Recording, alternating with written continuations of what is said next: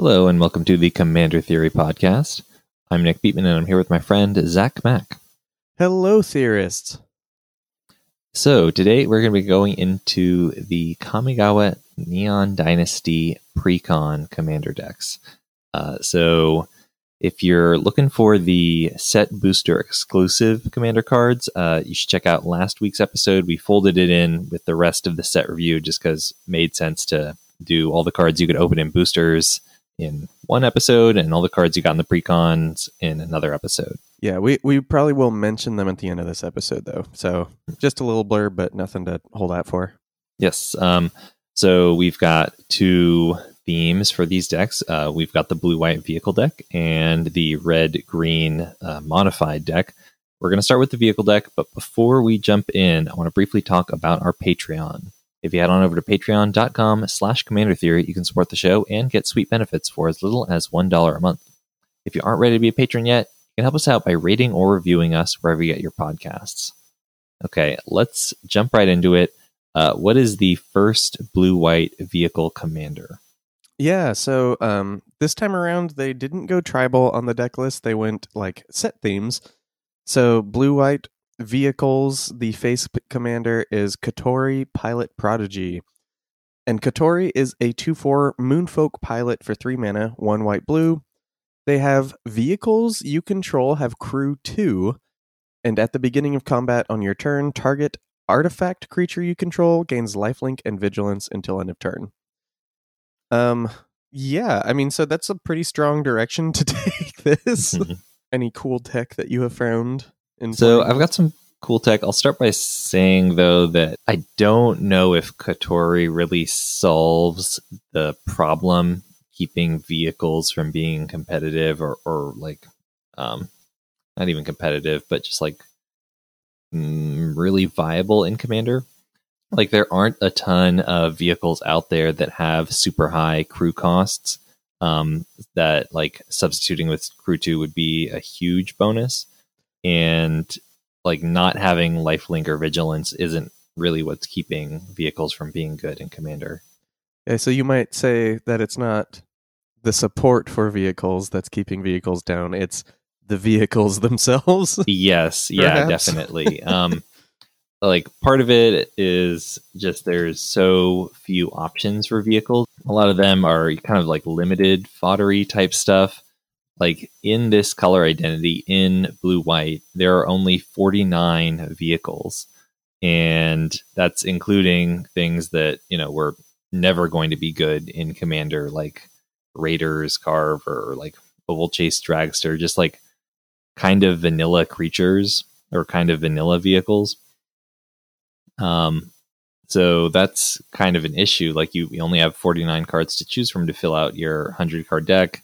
A lot of them are bad, but you really need a high density of them for Kotori's abilities to be relevant. So this could be an example of a commander that gets a lot better with time. Like vehicles are deciduous now. We see a lot of vehicles in most sets. But I think we're not there yet. But let me get into some tech. Sorry, what were you going to say? No, I was just going to basically agree. I think that the big problem with this is like, oh, crew 2, that like, you go, oh, that's crazy. That's going to be busted because you might remember when you played in Kaladesh Limited and the train had crew like 4 and the walker had crew 6 and the boat had crew 3 and you think about Colossal Plow and how cool that was and it had crew 6. But then you like put those on the battlefield and you're like, oh, I'm not actually getting that much ahead of anybody else. Like putting Colossal Plow down, playing Kotori, crewing the plow with Kotori. That's like one of the most busted things you can do in this list. And like what I played 2/3 drops and attacked someone for 6 lifelink. Mm-hmm. That's not bad. That sounds fun and is good, but that's your ceiling. You know, yeah, like that's not a good sign. So that's all I was gonna say. I think like this is one where we're gonna see more stuff, more good stuff over time. But it's not like to say it's not fun, and I think this is a good time to get in the tech to not cut you off again. Sure. So there's a couple things I like in this list. Because you're giving these relatively large bodies lifelink, you can run things like Angelic Accord, which is 3 and white for an enchantment. At the beginning of each end step, if you gained 4 or more life this turn, create a 4/4 white angel creature token with flying. Especially since your vehicles have vigilance, you can, attack with them, get an angel. If somebody attacks you, you can animate it again, block, get another angel. That's pretty sweet. Resplendent Angel also kind of fills that niche.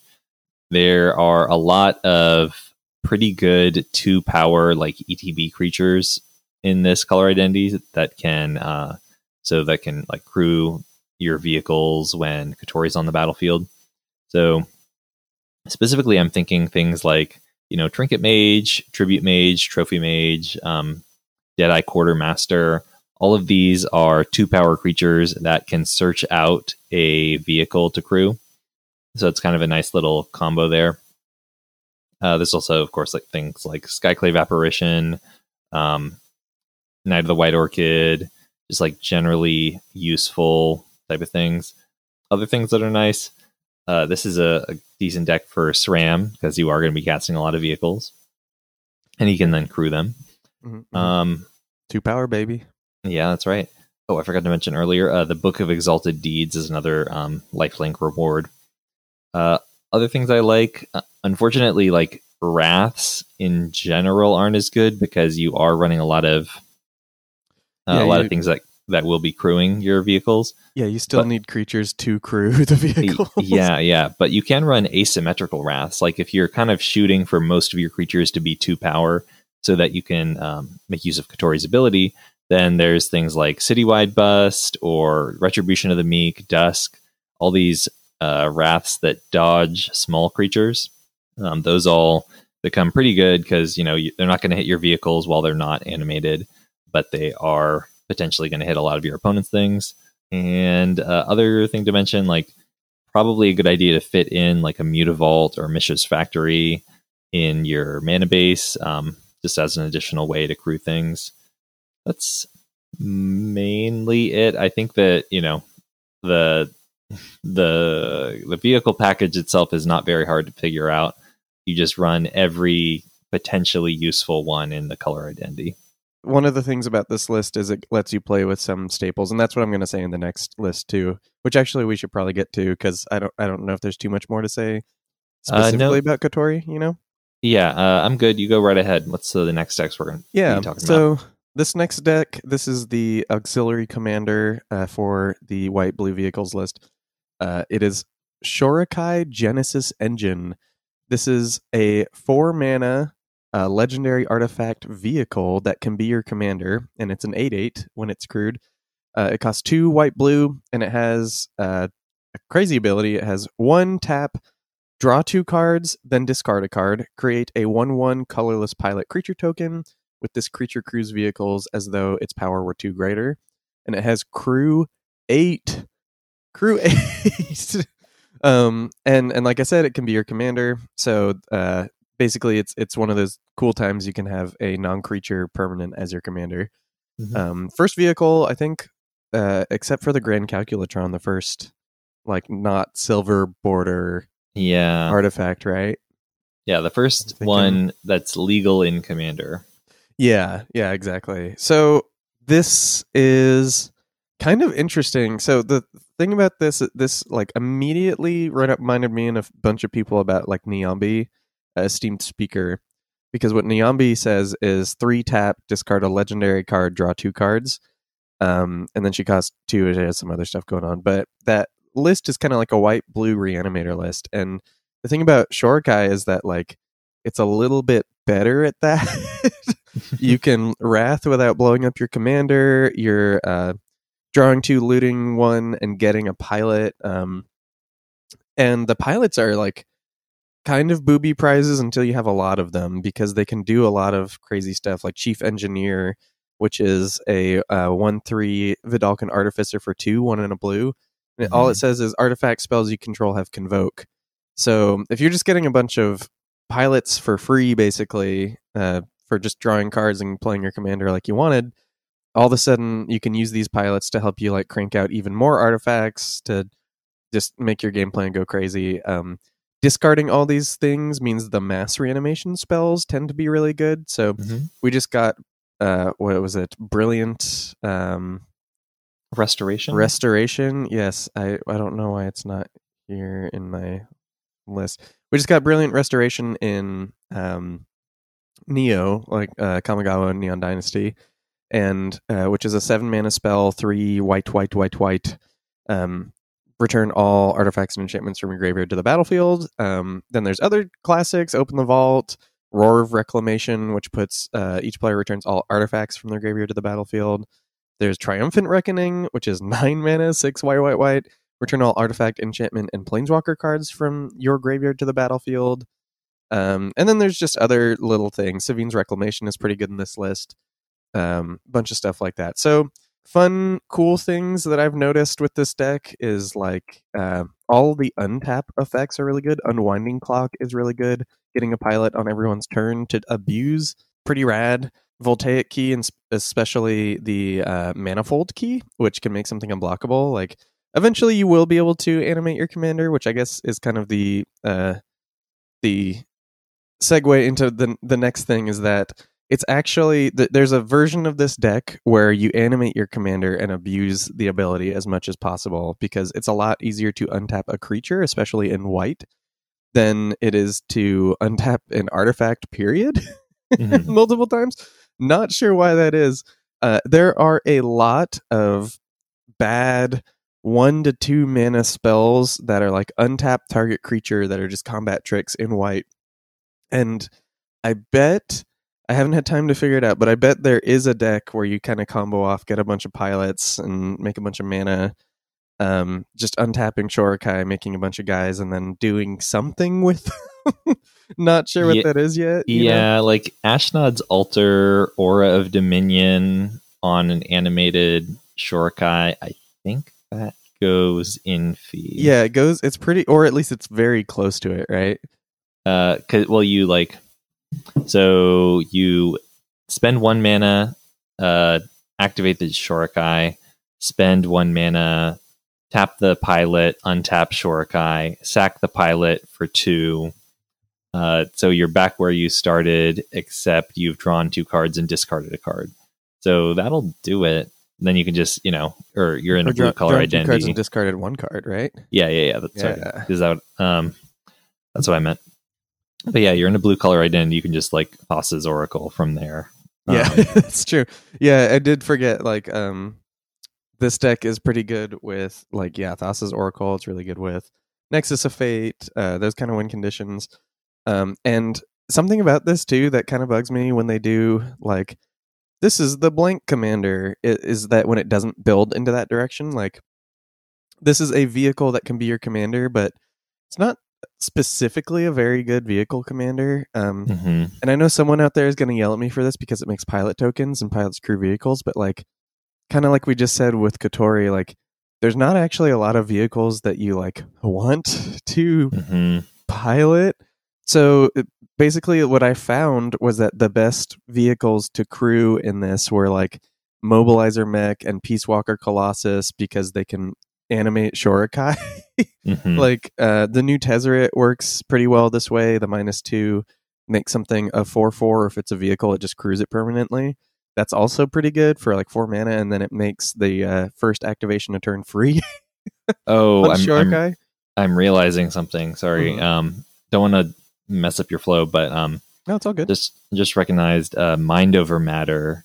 Oh, there you go. There we go. We solved it. Yeah. Okay, cool. Mind Over Matter. And then, oh god, how could I forget? 1 card combo. Love it. Yeah, 1 card combo, and then I forgot about Intruder Alarm. Intruder Alarm also basically makes your deck go easy mode. You tap, make a pilot. If this is crewed, you untap it and all your other pilots. So let's say you did have that Chief Engineer on the battlefield, you can kind of just like zoom through your whole deck. If you have a Palladium or other mana dorks, you're pretty golden. So there's a lot to do with this list, like so much that I think there's probably 1 or 2 different like versions you can make of it, but none of them in particular. Well, there's more than 2 versions, but I think like if you're trying None to of like them seem to be super optimize. vehicle oriented. Yeah, I think you could do a vehicle deck, but it's not gonna be like. Well, I actually don't know. Do you think Shorikai would be better with vehicles or Kotori? I think Kotori's reason to exist is vehicles. Like the only way you get value off of any of his abilities are if you have vehicles. Whereas Shorikai is just like a combo piece, and that happens to be a vehicle, and the combo happens to involve pilots. But I'll tell you what, it matters a lot more that these tokens have 1 toughness than they have the pilot creature type and ability. Like being Skull Clamp compliant, I think matters a lot more than, oh sweet, now I can crew my Reckoner Bankbuster. Yeah. Reckoner Bankbuster, which I do love. I've actually come to love that card even more after playing with it. But yeah. So all in all, like I really think that if they wanted to, we're going to get into the main deck cards for this deck now. We're going to go over the decks one at a time, as opposed to like the legends and then the main deck cards. But like they really needed to juice the vehicles for this deck, and they didn't. I think the short answer is they did not do that. We're going to talk about a few new cards, and 2 of them are vehicles. Yeah, and they're not even like what you need for the vehicle deck. Like they're not bad, and we'll talk about that, but they're not like the juice that the deck needed. So yeah. But before we do that, we do have one more legend to talk about from this deck. Yeah. I like this guy. So this guy is Katsumasa the Animator. It is 2 blue for a 3/3 legendary creature, Moonfolk Artificer. It has flying, and it has 2 and a U. Until end of turn, target non-creature artifact you control becomes an artifact creature and gains flying. If it's not a vehicle, it has base power and toughness 1/1 until end of turn. And then it also has, at the beginning of your upkeep, put a +1/+1 counter on each of up to 3 target non-creature artifacts. So this guy, I want you to get into it, and then I want to talk about it, because I'm gonna say that everything you're about to say I agree with you on. So okay, yeah. So aside from granting flying, Sidri Galvanic Genius just seems much better for the exact same type of deck. Yeah. Yes. Sidri costs less to cast. She costs less to activate. She makes your animated artifacts bigger than Katsumasa does. Sidri gives you 2 extra colors, and Sidri has a second activated ability that combos with a ton of cards. Like granting Lifelink and Death Touch is actually pretty sweet when you're, giving your Caltrops Death Touch, or you're giving your Aetherflux Reservoir Lifelink. There's just a lot more synergies going on, and just pretty much in every way you could possibly want, except for the flying, Sidri is better. So what I'm going to say about that is that everything you're saying is completely correct, and I think that that's a feature, not a bug, because I did have a Sidri Galvanic Genius deck for a long time, and one of the reasons I took it apart was that it was too good. It was too good for most tables. It was one of those decks where like I didn't even necessarily optimize it, but it ended up being too good and too fast for like most casual tables, but not like I would need to invest a lot of money into it or proxies to make it a CEDH deck. So when I look at Katsumasa, what I'm seeing is like a mono blue Sidri that is worse, but like can kind of hang back. Like it's like putting the training weights on you. You're getting a lot of the same experience that you got with Sidri, but like, and it's still going to be good. Like mono blue artifacts decks like are strong. They've just been given a lot of pieces over the years in Commander and Magic and stuff like that. So I think that the deck still will be like fairly competitive in your meta, and it'll be pretty fun. You get to play with all the artifacts and blue spells that care about artifacts that you wanted to play with. But you're not gonna just pub stomp. These were the legends that you will get in this deck. And honestly, like I saw them, they were leaked early. I wasn't sure what to think about them. We've had a lot of time to think about them.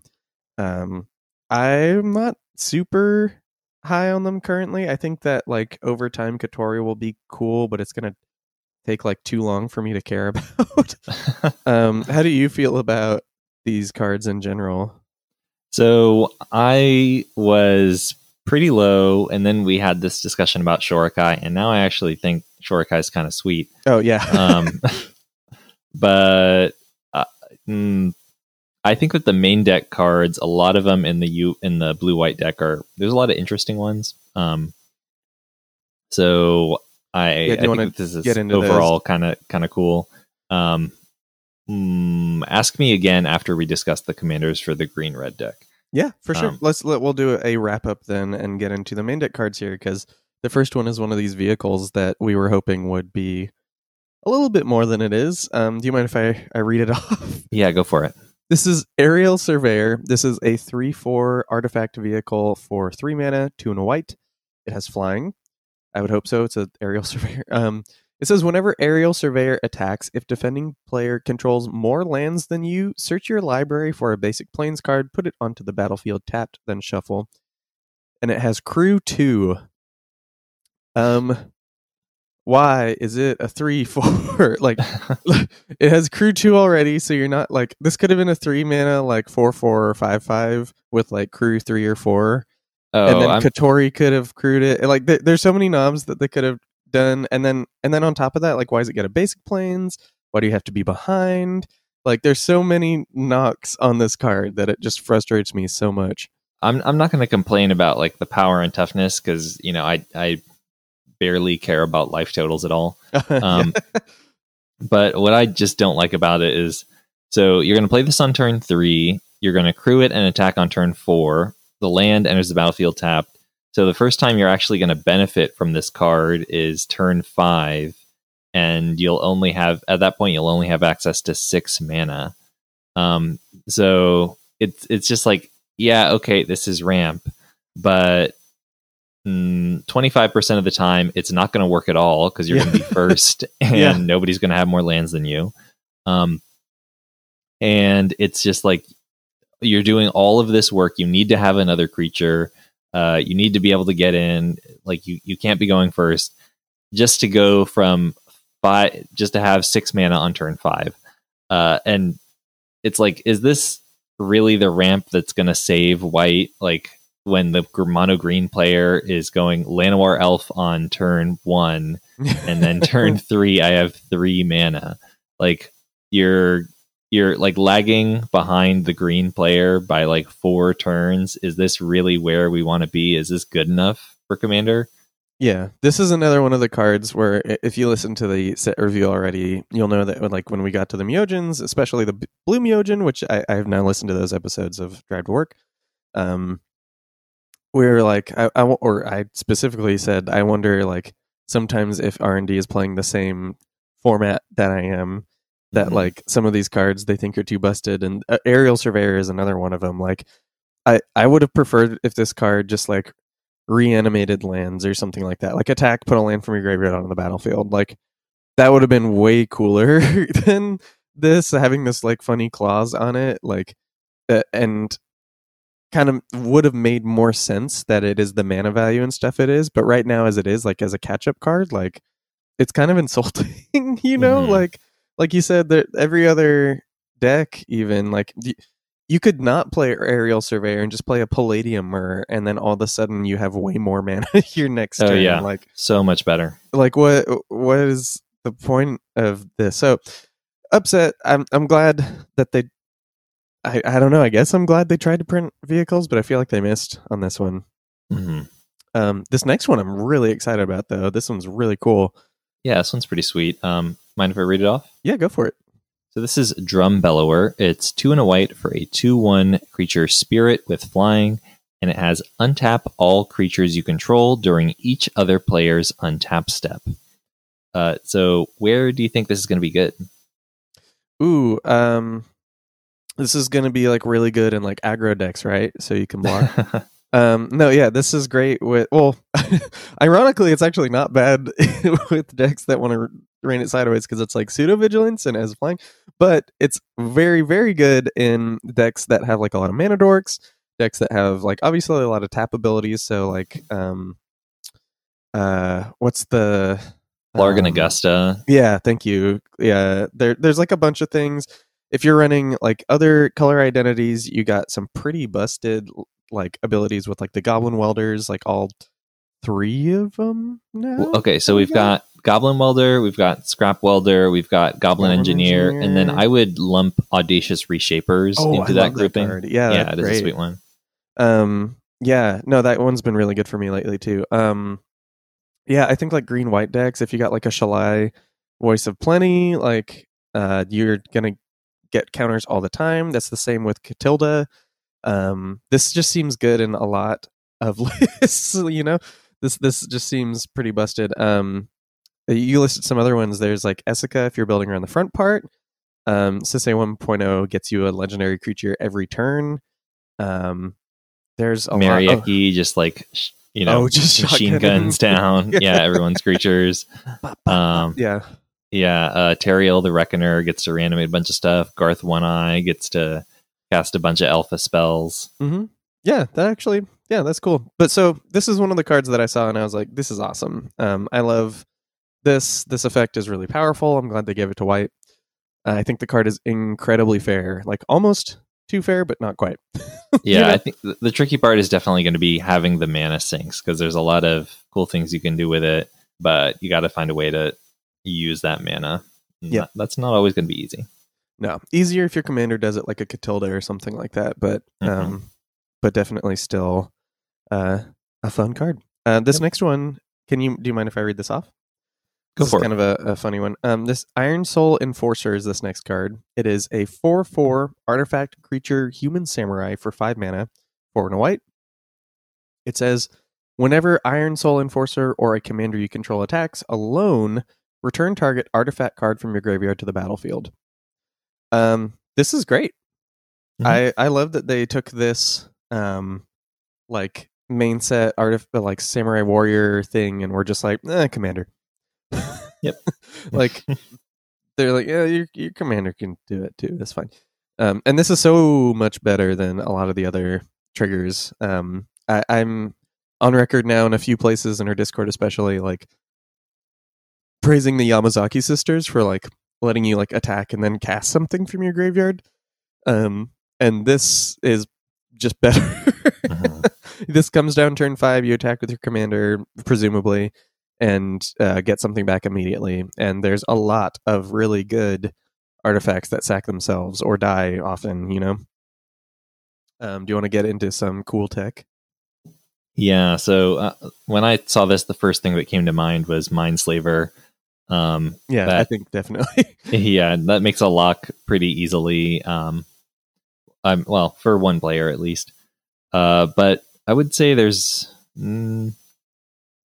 that could be a little tricky to assemble. You definitely need to have like probably a blue-white color identity, so that you can make use of your artifact tutors to get that combo together.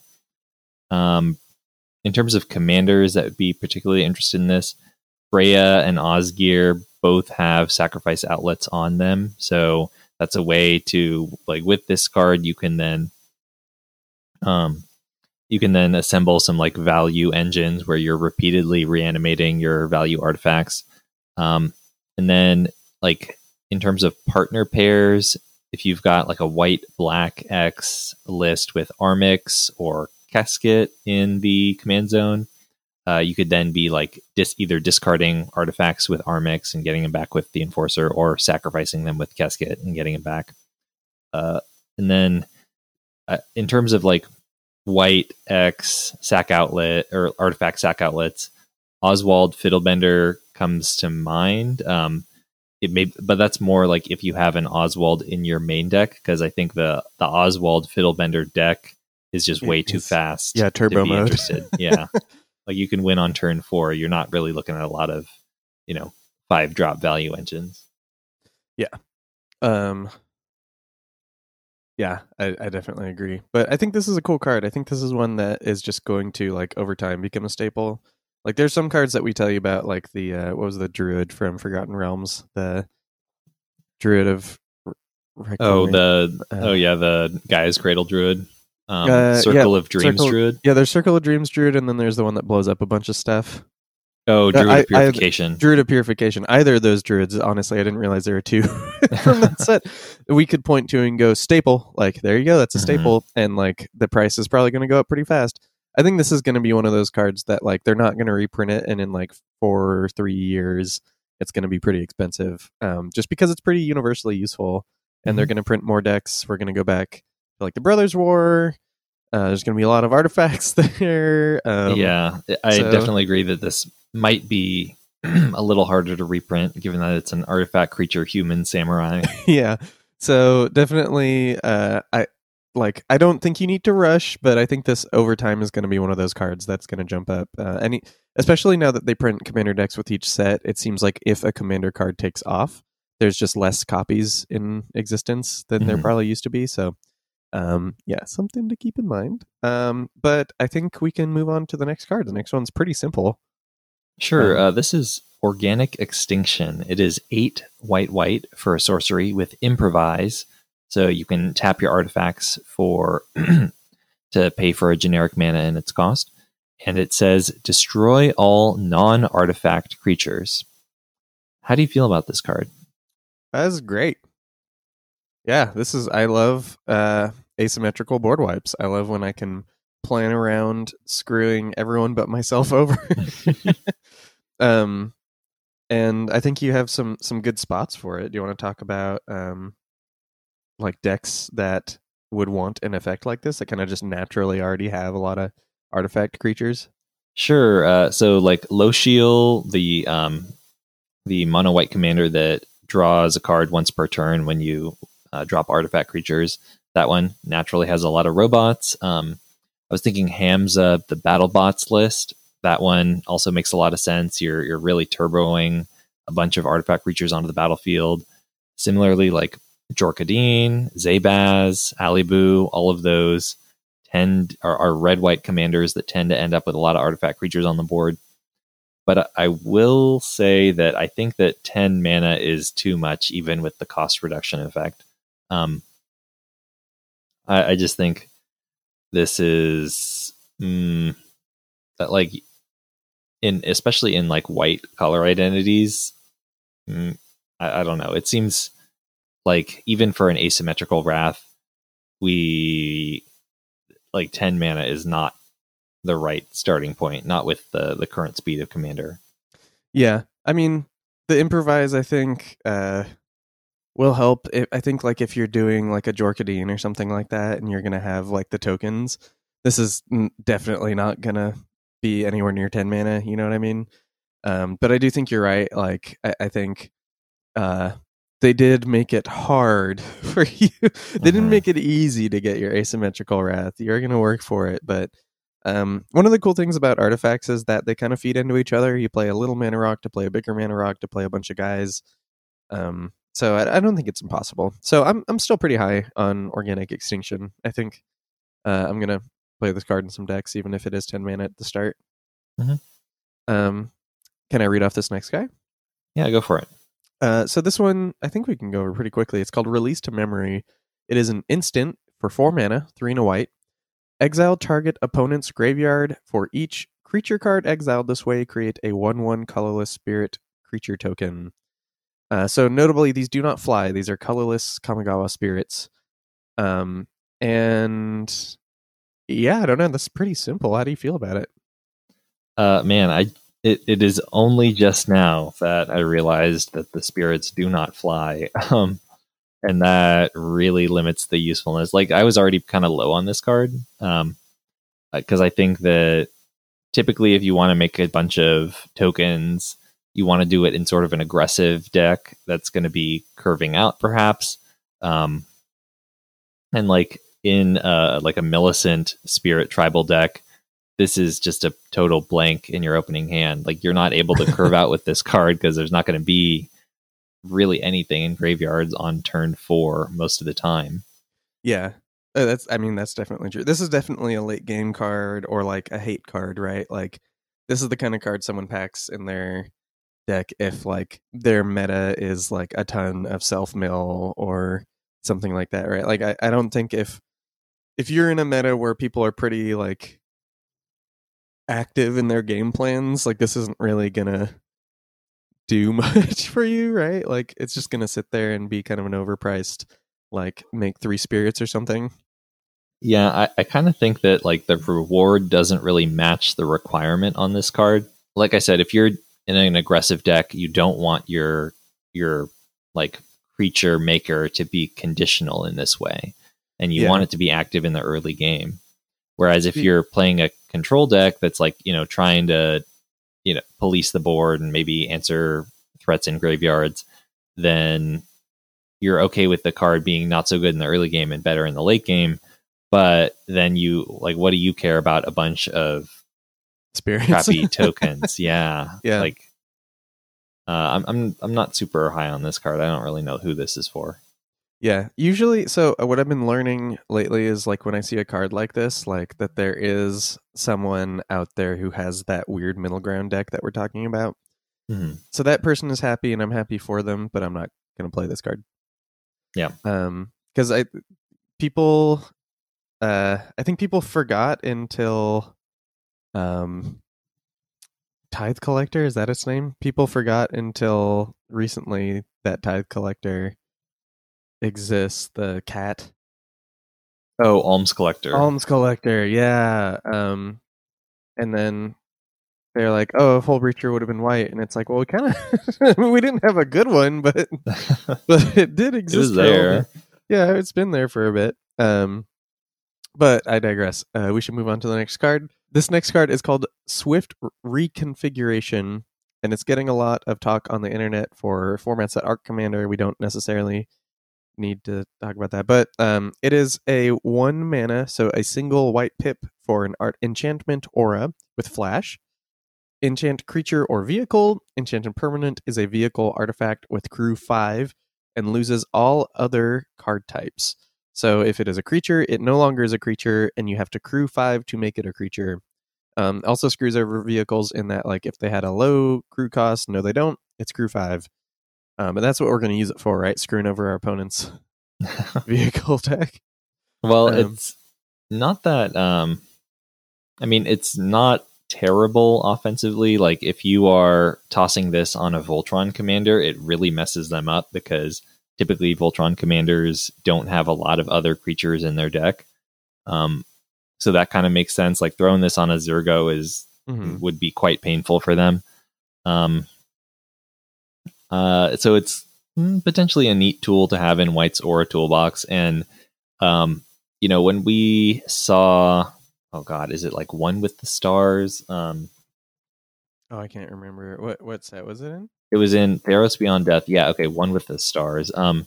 So that's the aura, enchant creature or enchantment. Enchanted permanent is an enchantment and loses all other card types. Making your commander no longer be vulnerable to creature removal is actually a useful effect. And the fact it's just like One of the Stars was way, way too expensive, but getting it for 1 mana and flash so that you can do it, say, in response to a board wipe or in response to spot removal is not terrible. Yeah, I think that's the better use for this, like as opposed to like removal, like using it proactively to like protect one of your creatures. I think that is actually like the good way to build this or use this card, Yeah, and we should, I guess, take a second to talk about the combo. So you've probably heard of this card in combination with Devoted Druid. So if you slap this on a Devoted Druid, it's no longer a creature, and so putting -1/-1 counters on the Devoted Druid to untap it no longer kills it. So, and it also is nice that when Devoted Druid is no longer a creature, it's no longer affected by Summoning Sickness. So rather than having to wait a turn for your Devoted Druid to come online, you can just Devoted Druid, Swift Reconfiguration, immediately get infinite green mana. I will say that unless your deck is running a lot of creature tutors and aura tutors, which is possible in a green-white deck, this maybe is like something you luck into rather than plan for. But I don't think it's like too good of a combo. You need a third card to be the outlet. And like of the commanders that fill that role, there's 6 of them. 4 of them are 5 color, and then the other 2 are Minsk, who can then like pump that infinite mana into making a boo like infinite and killing someone.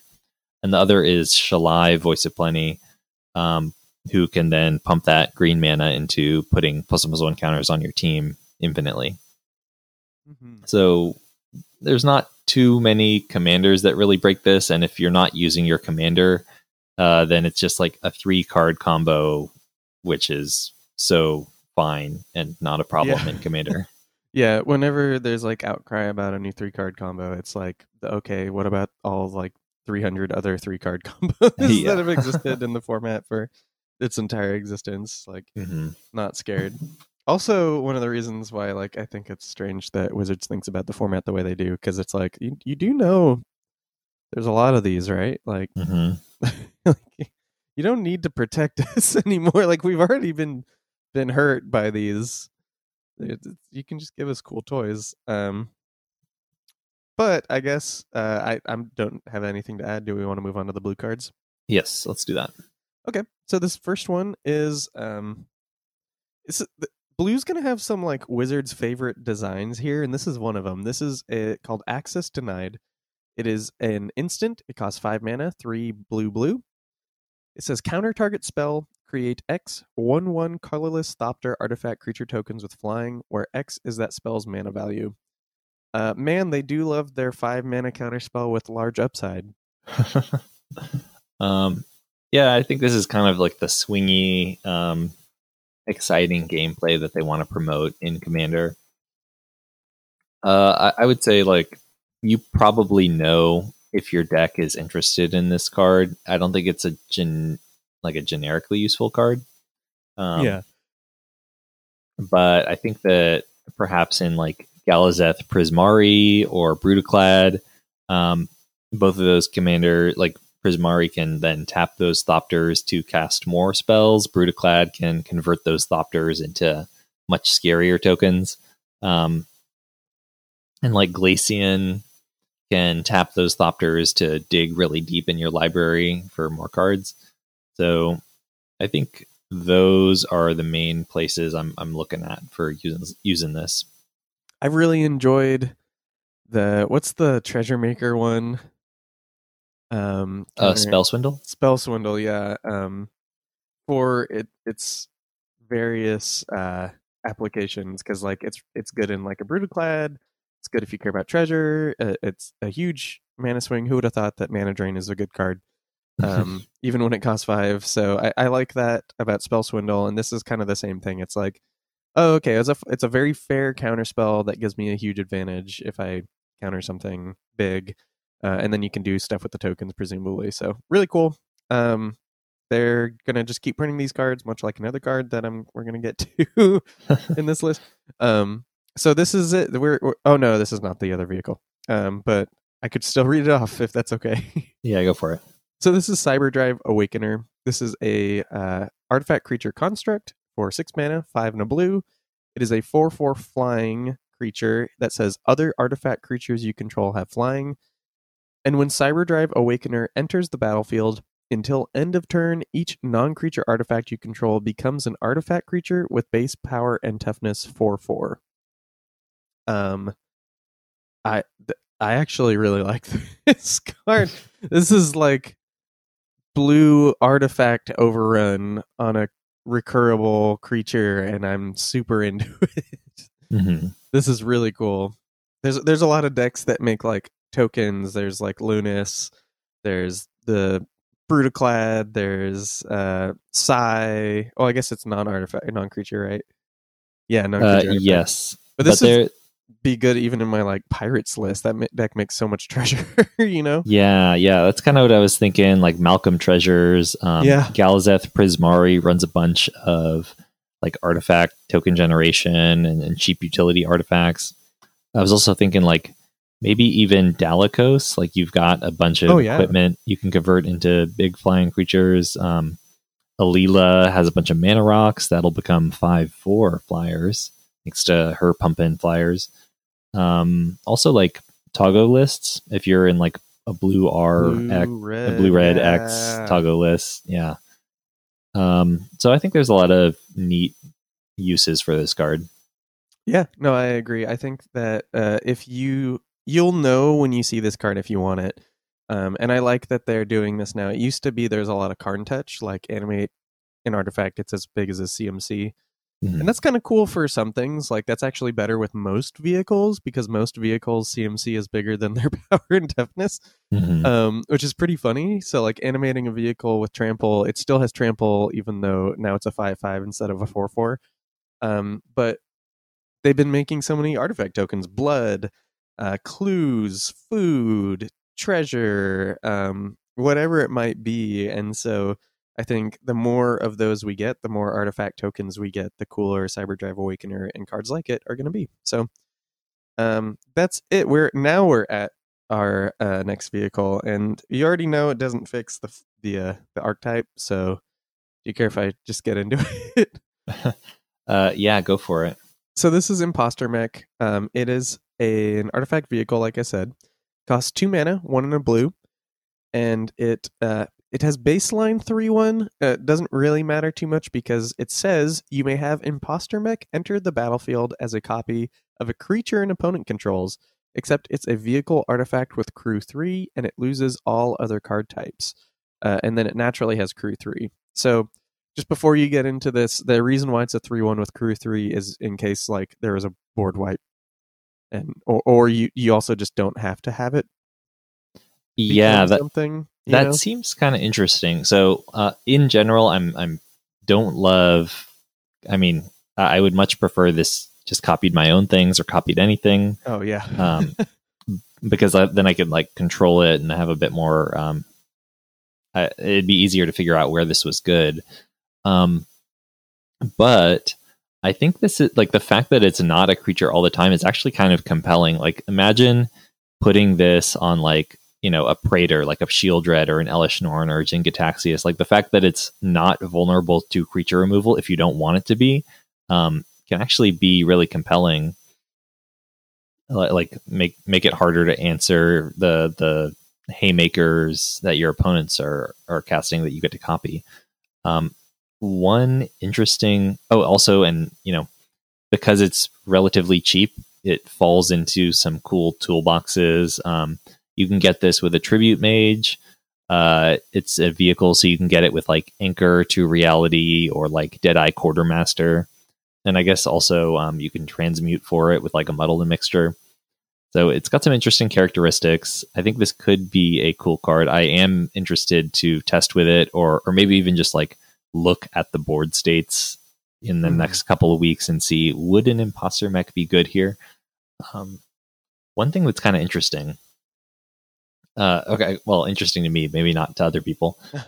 So there are 7 cards whose name includes Imposter, and the other 6 all use the OR spelling of Imposter. This is the only Magic card that uses the ER spelling of Imposter. I don't know why that is. I assume this must be like an oversight by their editing team, but just thought that was interesting.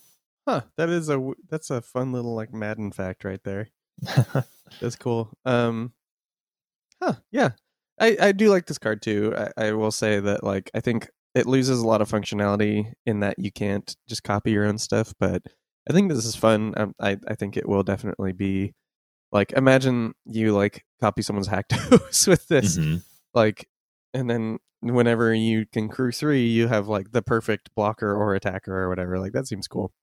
So, I guess, do you mind if I get to this next one? I think you don't have much to say about it, so it'll be pretty quick. Yeah, go for it. So this is Kappa Cannoneer. This is an artifact creature turtle warrior for 6 mana, 5 and a blue. It's a 4/4. It has improvise, so you may pay your artifacts can tap to help pay the generic cost on this. It has ward 4, so it's a 4/4 ward 4. And whenever an artifact enters the battlefield under your control, put a +1/+1 counter on Kappa Cannoneer, and it can't be blocked this turn. Yeah, there it is. I don't understand why they keep printing French vanilla beaters in Commander Precons. This is not a compelling design for this format. I'm not as upset about that. I think like the fact that it's like so grandiose of a beater is like some people like that. I don't like it, you don't like it, whatever. But like, what about this as a cannoneer? Like, it has ward 4 and it like charges over there. Like, well, shouldn't it like tap to deal damage or something like that? Like, like what? I don't get it. Like, the flavor is disconnected here too. So like, not only is it just like a pretty unflavorful big beater, there's a lot of ways to attack someone to death. So it's not really adding much to the format. And on that note, do you want to read the next guy? Yes. So this next card is Research Thief. It is 4 and a blue for a 3/3 artifact creature Moonfolk Wizard. It has flash and flying, and whenever an artifact creature you control deals combat damage to a player, draw a card. So I really like this type of card. I mean, I've mentioned Coastal Piracy on so many episodes or similar effects. So I think this is really neat. Of course, because it specifies artifact creatures, that does limit where this can fit into the format. I think that Sai Master Thopterist, of course, makes a lot of sense. Rebek lists tend to run a lot of artifact creatures and like want to get in with them because they all have protection from like everything. So that's another place I think would make sense. Rebek being the white commander from Commander Legends. That it's 3 and a white for a 3/4 legendary creature human artificer. Artifacts you control have protection from each converted mana cost among artifacts you control. So that tends to be like a staircase of artifact creatures that all have protection from like everything. And then it has partner. Yeah, it's cool. I also think Brutaclad probably wants this, Okay, like, yeah, that makes sense. It's pretty often that your tokens are artifacts, just because artifact token creatures are pretty common.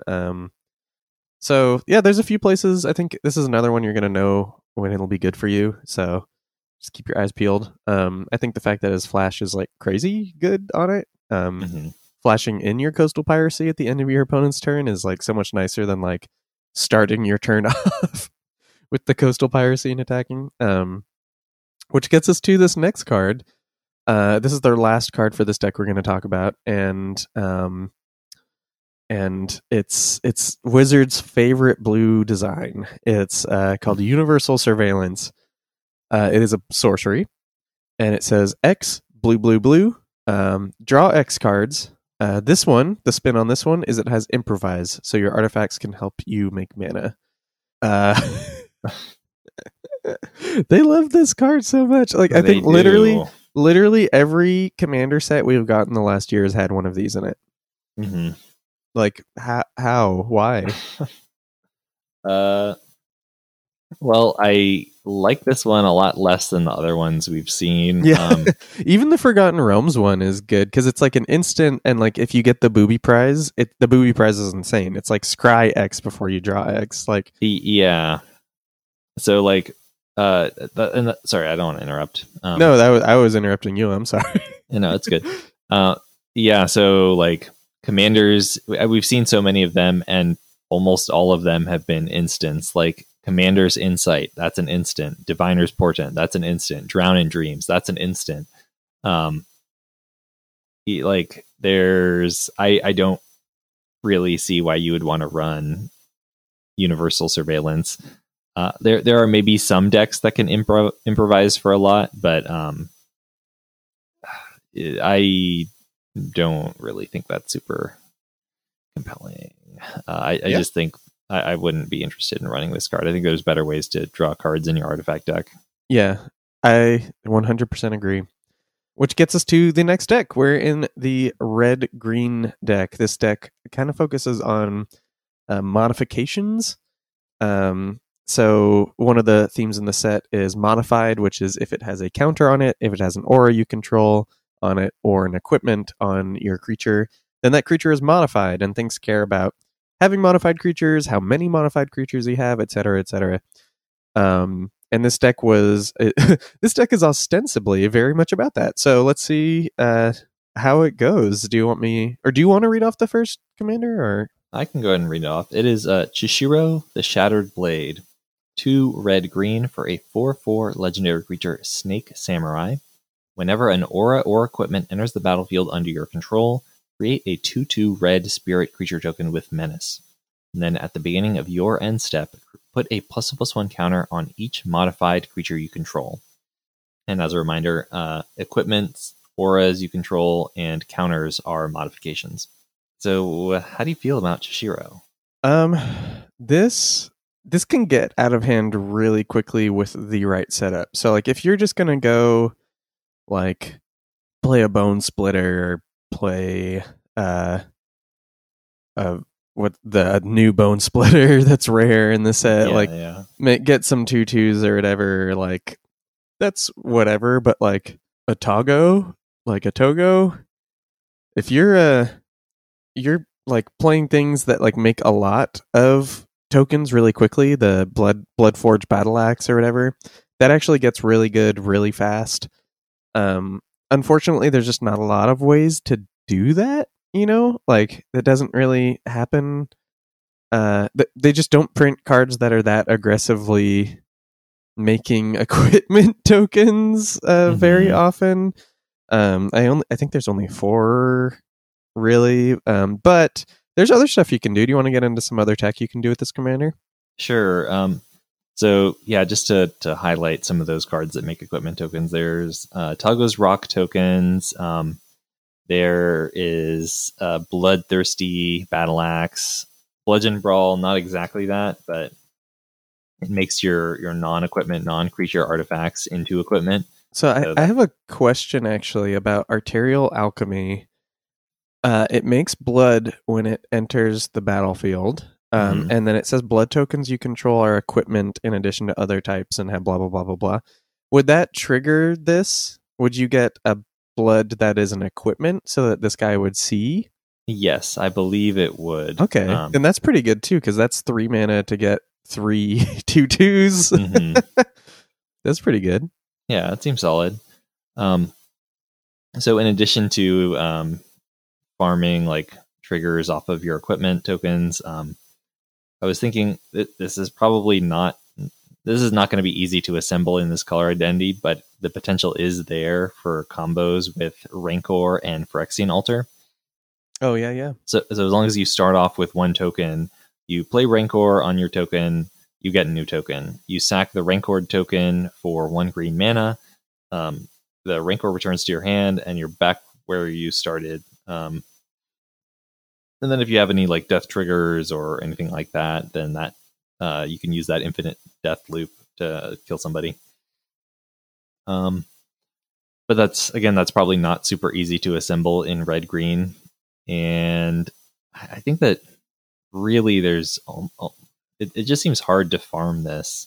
Yes, like there is the 1 card in the precon that makes a bunch of aura tokens, but really we've mentioned like 5 cards, and I think we've exhausted a lot of the efficient ways to milk this guy. Yeah, the list has been pretty well milked.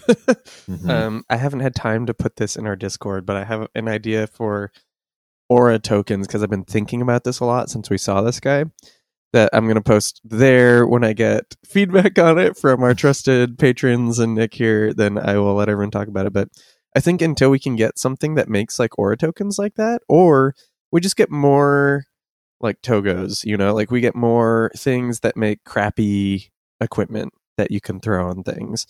This is just going to be a pretty fair commander, It really, all it's doing is it's saying play with your Voltron cards, but spread them out.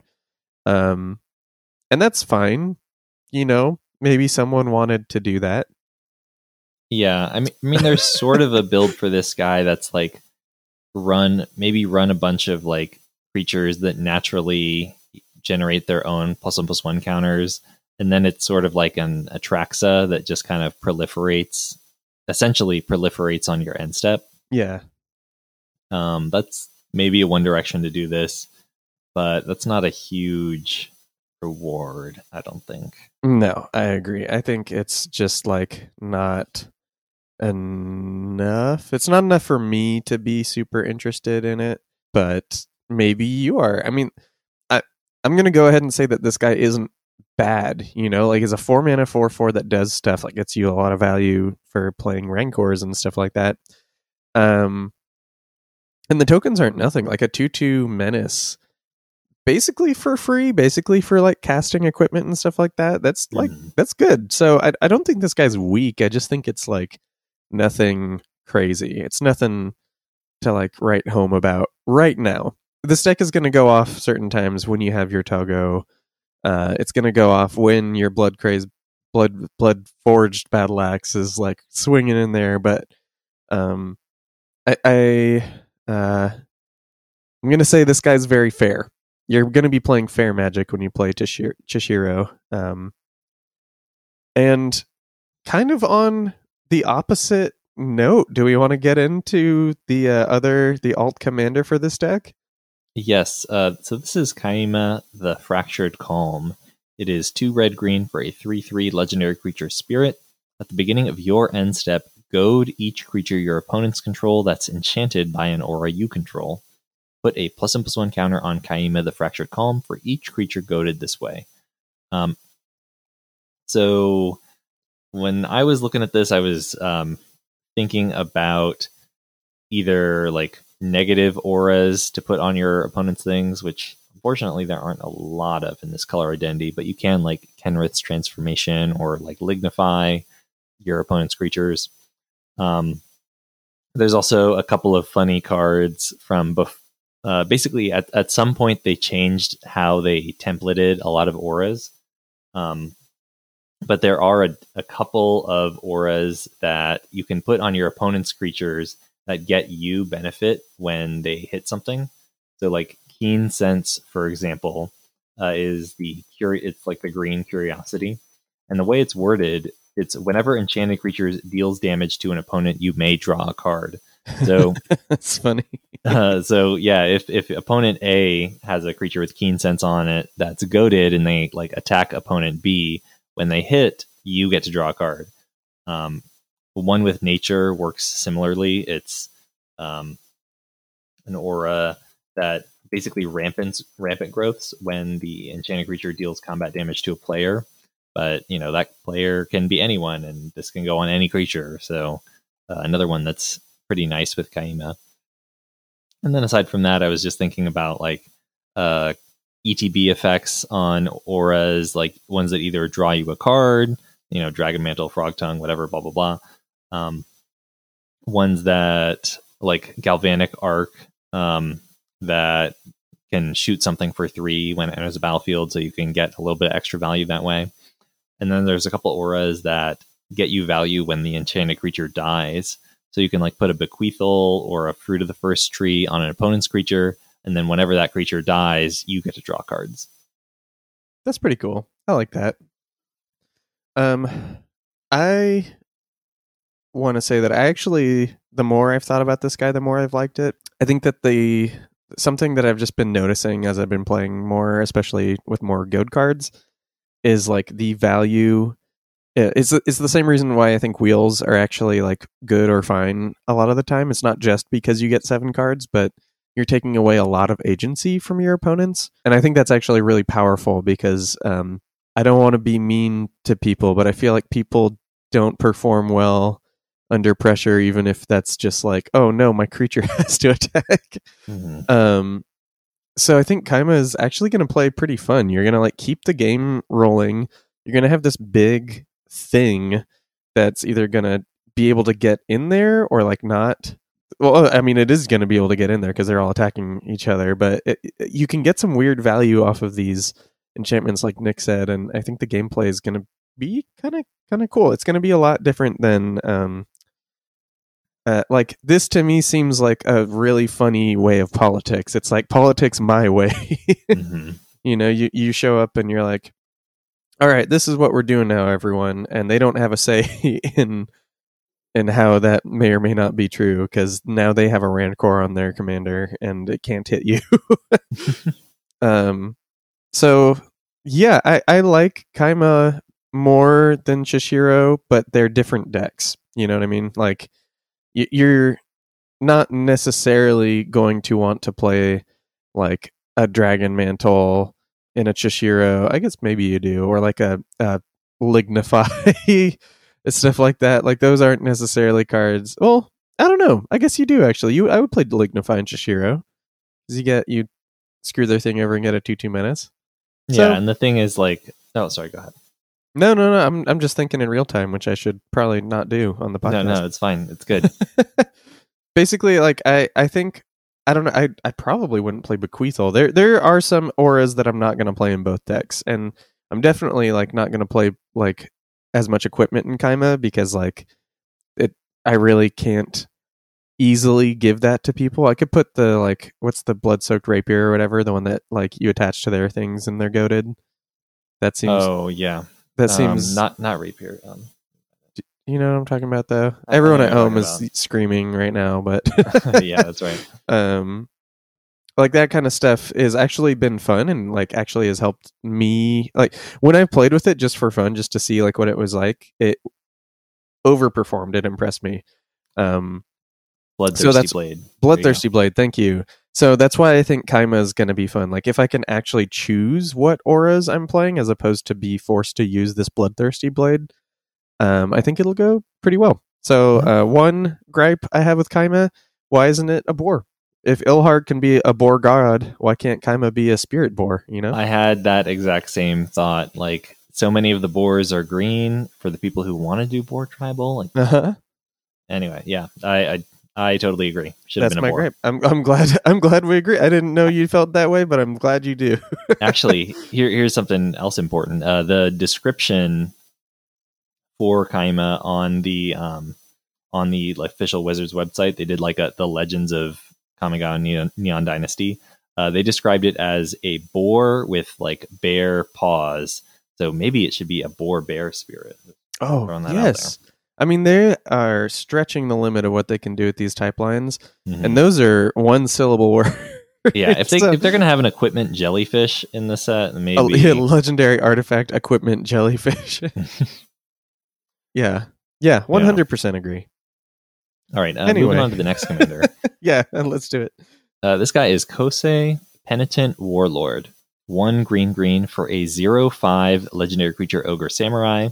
As long as Kosei is enchanted, equipped, and has a counter on it, Kosei has, whenever Kosei deals combat damage to an opponent, you draw that many cards, and Kosei deals that much damage to each other opponent.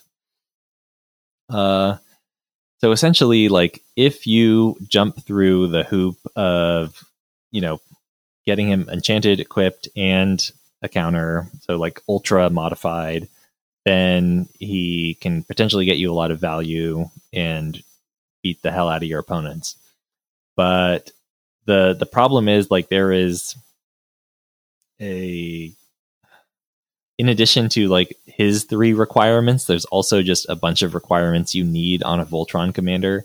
Like, it's not enough for him to just like, have a menace counter and have like +0/+1 on an equipment and +0/+1 on an aura. Like, you need to be pumping his power so that when he deals combat damage to something, it actually matters. You need to give him evasion so that he can actually get through to draw your cards and deal bonus damage. And then ideally you need some form of protection because you're investing so many resources into this one card by getting a counter on it, by putting an aura on it, by spending your mana equipping it, that there's a bunch of secret extra requirements to this commander. And some of those requirements can overlap. Like, you can put an equipment on it that'll give it flying, or put an aura on it that'll give it some sort of protection. But it's still like basically a 5-card combo to do something that's not that insane. Yeah. So I really, I'm not crazy about this commander. It just, you're also in like not a great color identity to search for equipment or search for auras. So in order to meet this requirement, you got to have a critical mass of auras, a critical mass of equipment, and a critical mass of counter granting effects. There's a tiny bit of overlap. Like there are some, like Ordeal of Nylea or Hydra's Growth give you an aura and a counter, and like Sword of Hours and Armory of Erois give you an equipment and a counter. But there's not that much overlap, and really the way to build this deck is to fill a ton of slots with auras, a ton of slots with equipments, a ton of slots with counter granting effects, and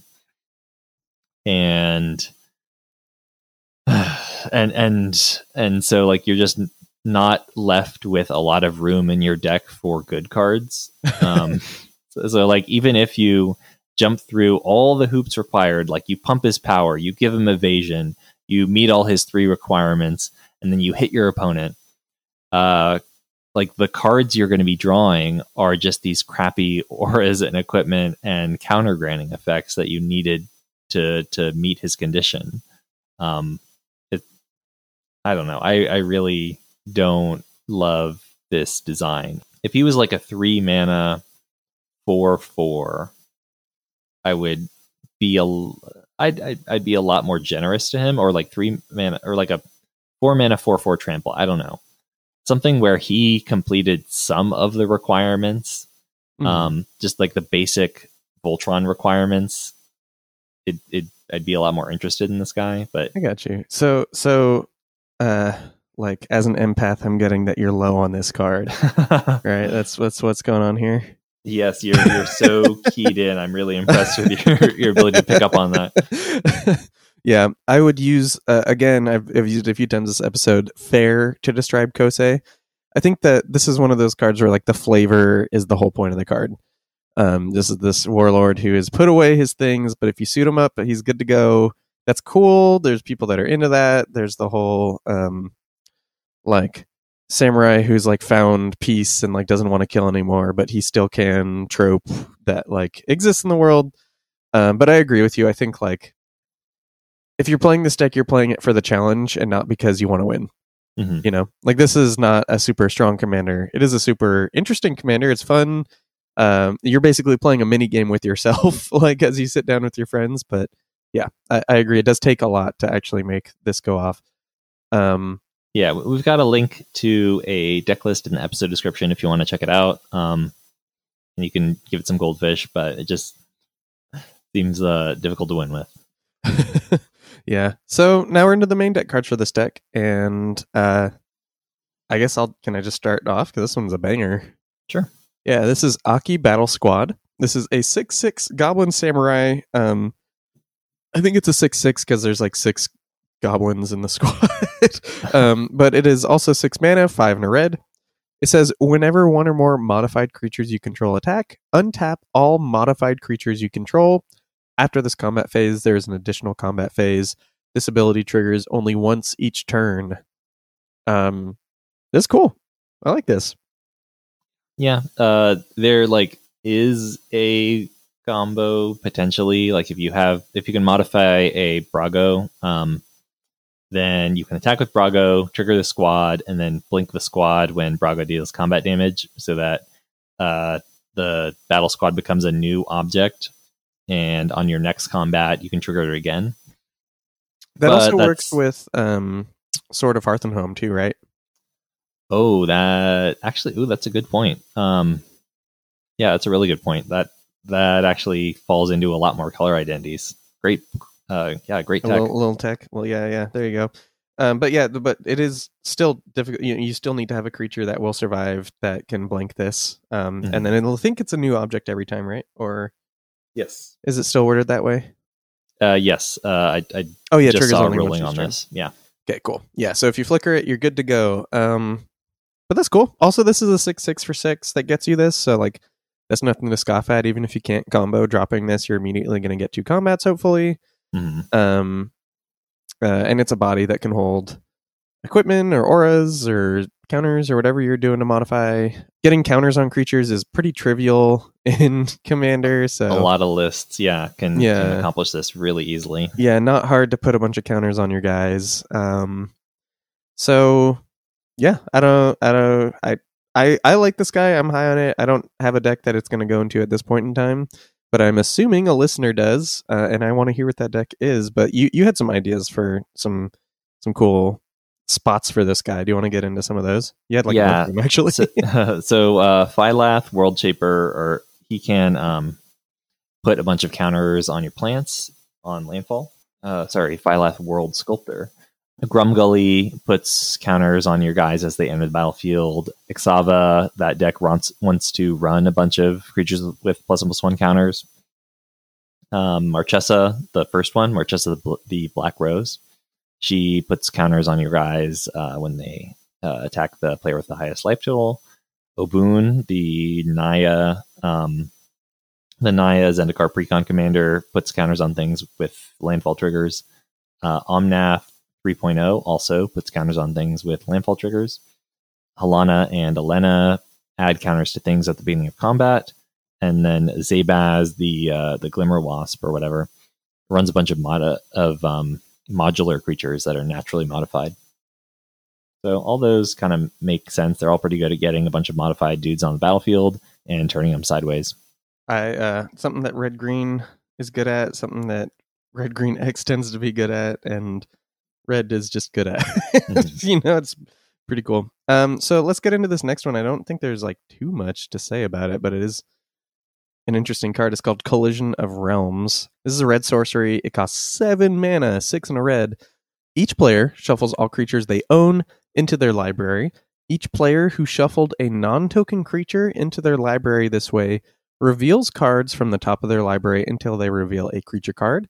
Then put that card onto the battlefield and the rest on the bottom of their library in a random order. Yeah, how do you feel about this? There's not a whole lot of mono red polymorph effects. Like we're still, below a critical mass, I believe. Mm-hmm. So this is useful. Yeah, so this is useful in that sense. It's also sort of a wrath. It will, because like no matter how many creatures get shuffled away, each opponent only gets one replacement, or rather each player only gets one replacement. So it's kind of sweet if your opponents all have boards full of creatures and you have like your animated Mishra's Factory or something, and then you end up with like some enormous haymaker creature and all your opponents only get a random dude from out of their library. So that could be kind of cool. It is really, really expensive. Like it's more than I would want to pay for a Wrath and more than I would want to pay for a polymorph effect. So I wish it was a little cheaper.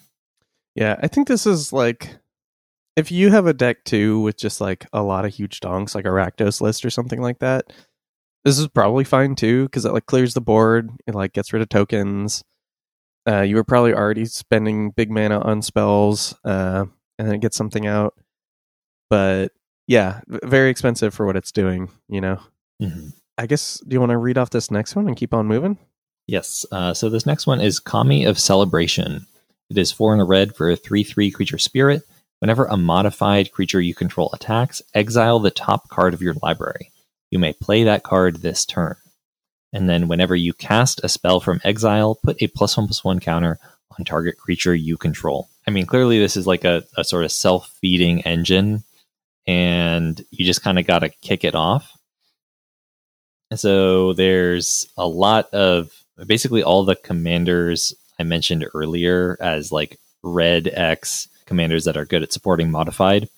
Those are pretty good at kicking off the first ability, the modified creature you control attacking ability.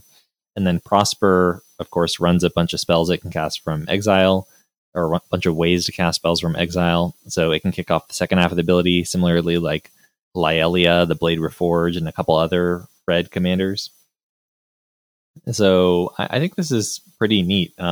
It's potentially a lot of cards. I'm for it. I would definitely run this in the list that can trigger it pretty easily. Yeah, I like one card engines like this that like kind of turn your game plan on, or like bring you to like the next stage of your game plan. And the amount of like cards and stuff you get out of this, the counters, the board presence, this makes me really like pretty high on Kami of Celebration. And it already has like a bunch of decks, like you said, that goes into. Mm-hmm. So yeah, exciting. Can I read off this next one? Yeah, go for it. So this is Komainu Battle Armor. So this is an artifact creature equipment dog for 3 mana, 2 and a red. It has menace. It is a 2/2. Equipped creature gets +2/+2 and has menace. And whenever Komainu Battle Armor or equipped creature deals combat damage to a player, goad each creature that player controls, and has reconfigure of 4, so 4 generic mana. So again, reconfigure, when you pay 4, you can attach it to a creature you control. It becomes an equipment and gives what it says on the card. And then if that creature dies or you pay 4 again to unequip it, it becomes its 2/2 mana self once again. I think this is actually really good. Like, this is actually probably one of the better goad cards. It only is one color. It comes down really early, so you can start as soon as you can like goad someone's board once. Like, they kind of are screwed for forever. And the fact that this has menace is really good, and the fact that eventually you can like reconfigure this onto something to protect it more. Because then if that creature dies, it becomes a 2/2 menace again. They have to have 2 kill spells for it, or just an artifact removal spell. This is cool. I like this card. Yeah, I like this as well. There are a couple like goad commanders like Kaima, like Marisi, that would be interested in running, more ways to keep the combat going. It's a dog for Rin and Seri, if that matters. I think this is just a pretty neat card. I'm glad it exists. Yeah, I am too. I think this is just going to be a role player. I definitely think I'm going to have decks that want this. Like, pretty easy to goad something really early in the game with that menace. So really cool. This next one, I think you have a lot of thoughts on it. So do you want me to read it off and then you can get into it? Yeah, go for it. Okay, so this is Smoke Spirit's Aid. It is a red sorcery. It costs X red, and it says for each of up to X target creatures, create a red aura enchantment token named Smoke Blessing. I don't know why they word it like that. Attached to that creature. Those tokens have enchant creature, and when enchanted creature dies, it deals 1 damage to its controller, and you create a treasure token. So if the creature dies, if it's on your creature, you take 1 and make a treasure. If it's on an opponent's creature, they take 1 and you make a treasure. Just to clarify that. Mm-hmm. How do you feel about this card? So, okay, it makes sense it's in this precon because it's useful in both Kaima as a way to goad a bunch of your opponent's creatures forever, or to get a bunch of 2/2 menace tokens in Shishiro. But outside of those lists, this card doesn't really seem to have any applications. It's not resonating with you. not resonating with me at all. Like, even if you want to use this to make treasures, like, somebody's probably gonna cast a board wipe, or like I'm gonna follow it up with a blasphemous act. Like, you are putting more mana into it than you are getting back in treasure because it's X and a red. So I just don't. So okay, I guess you're dealing a little plinky damage to a couple opponents, but yeah, I just wouldn't run this outside of Kaima and Shishiro. I will say, like, I think that they still have not nailed like the execution for aura tokens. Yeah. Neither this nor Estrid really.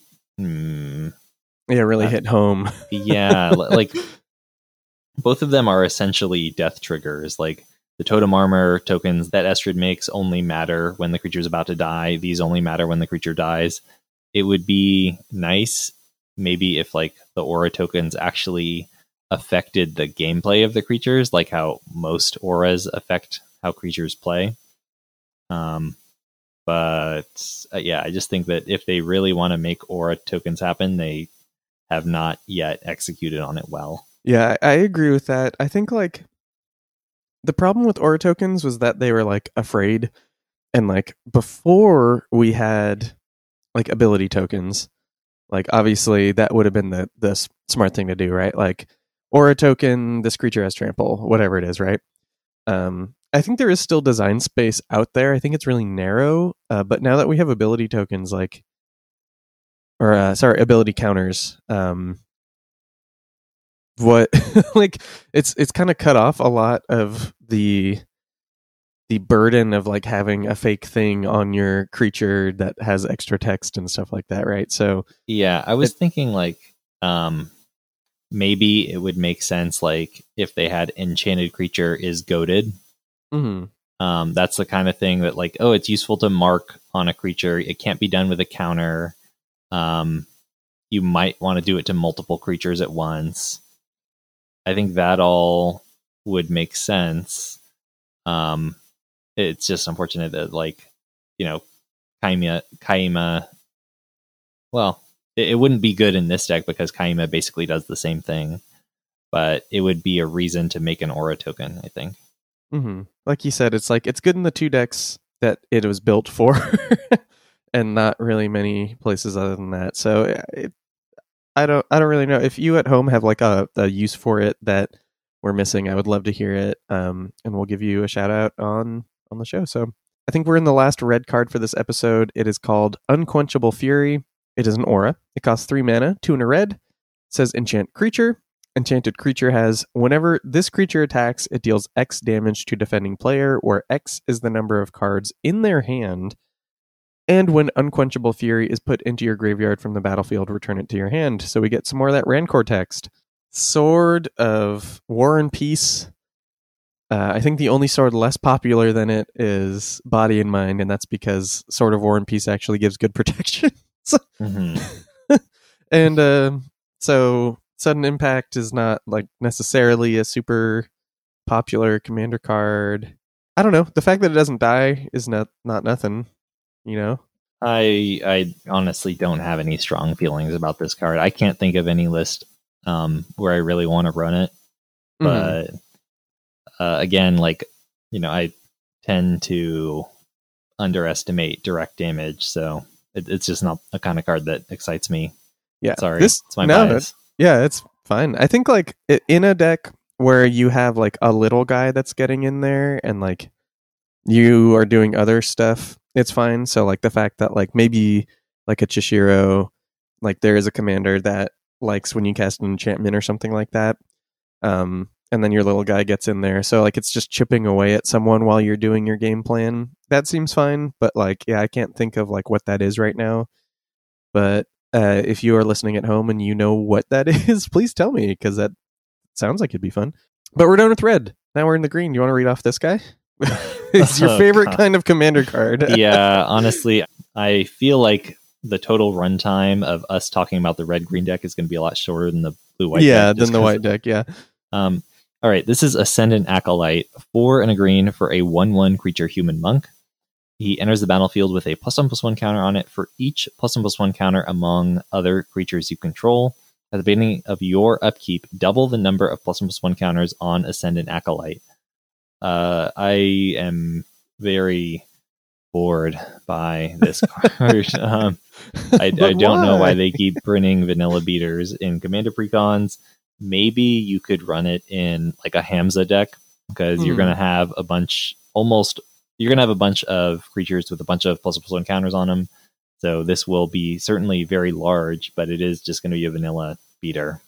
If you can use the counters as a resource for something else, whatever that might be, or like you care about having like really big creatures for whatever reason, like your Galta list or something like that, then this is fine. This will help you draw cards. This will like get flung pretty good, whatever. But yeah, I think there's a very small number of decks that want this, and just for time, I think we should keep moving, because this next card is also, we don't have too much to say about it. It's called Concord with the Kami.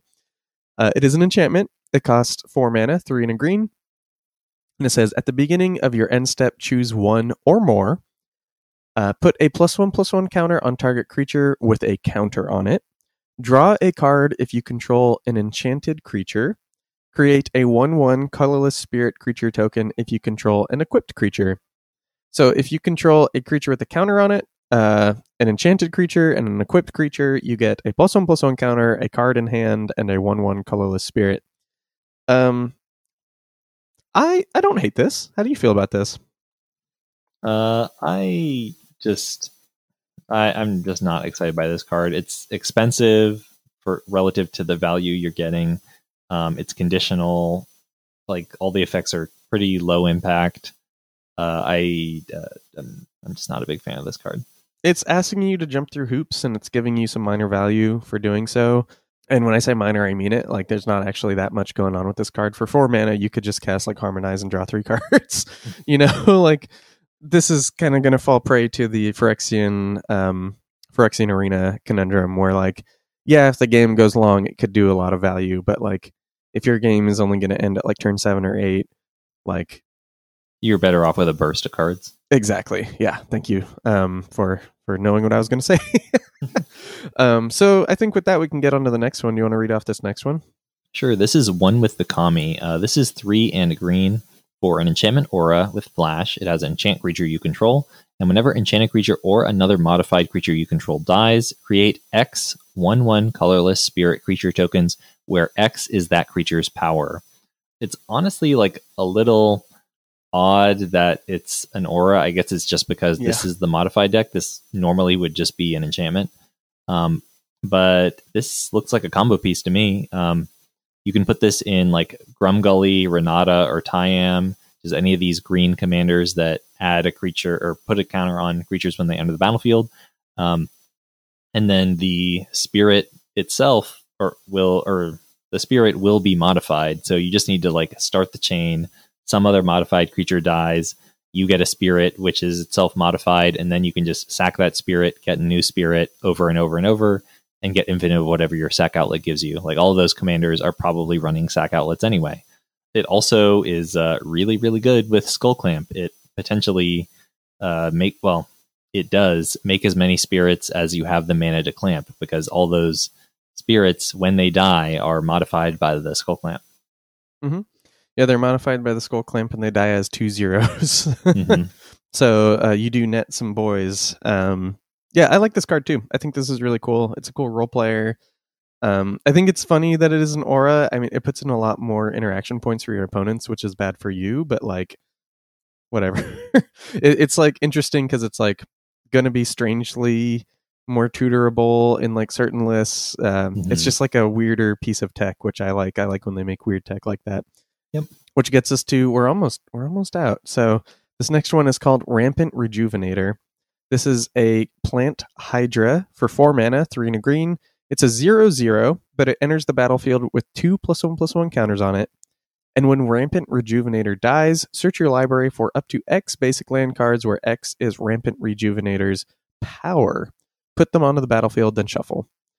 Yeah, so I mean, if you can put more counters on this guy and you're running a normal amount of basics, the amount of basics that you should be running in a deck and not like 7 or something, and you already ramped out a few of them, like this is going to be a lot of value. If you're not putting +1/+1 counters on your creatures, this is not going to get you that much value. It's just going to be a weird 2/2 for 4 that dies into some lands. So, I mean, that's not terrible, but you might as well just run like Explosive Vegetation at that point, you know? Yeah.